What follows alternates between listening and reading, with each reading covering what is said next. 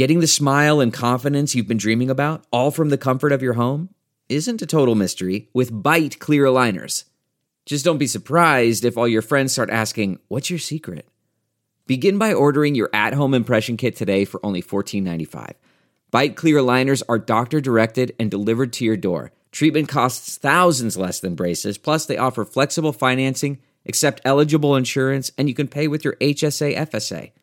Get 80% off your impression kit when you use code WONDERY at Byte.com. That's BYTE.com. Start your confidence journey today with Byte.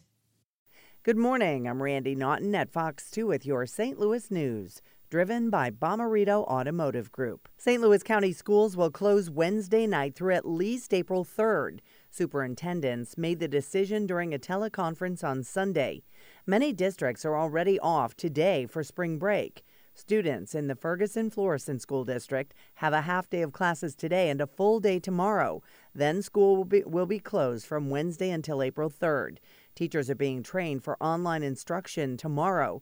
They'll hand out online teaching materials tomorrow.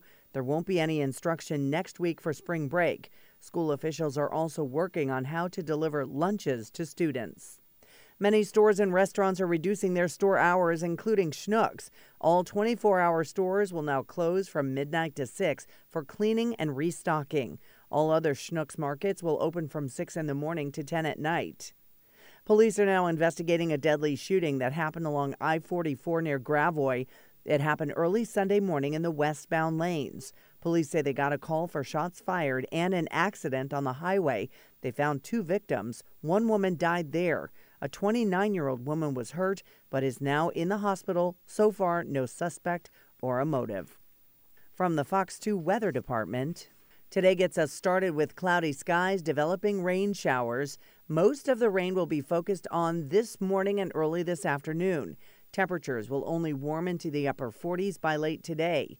Cloudy skies and some patchy drizzle are likely for tonight. Low temperatures will dip into the lower 40s. Tuesday looks mostly cloudy, a bit milder, with temperatures easing into the mid-50s.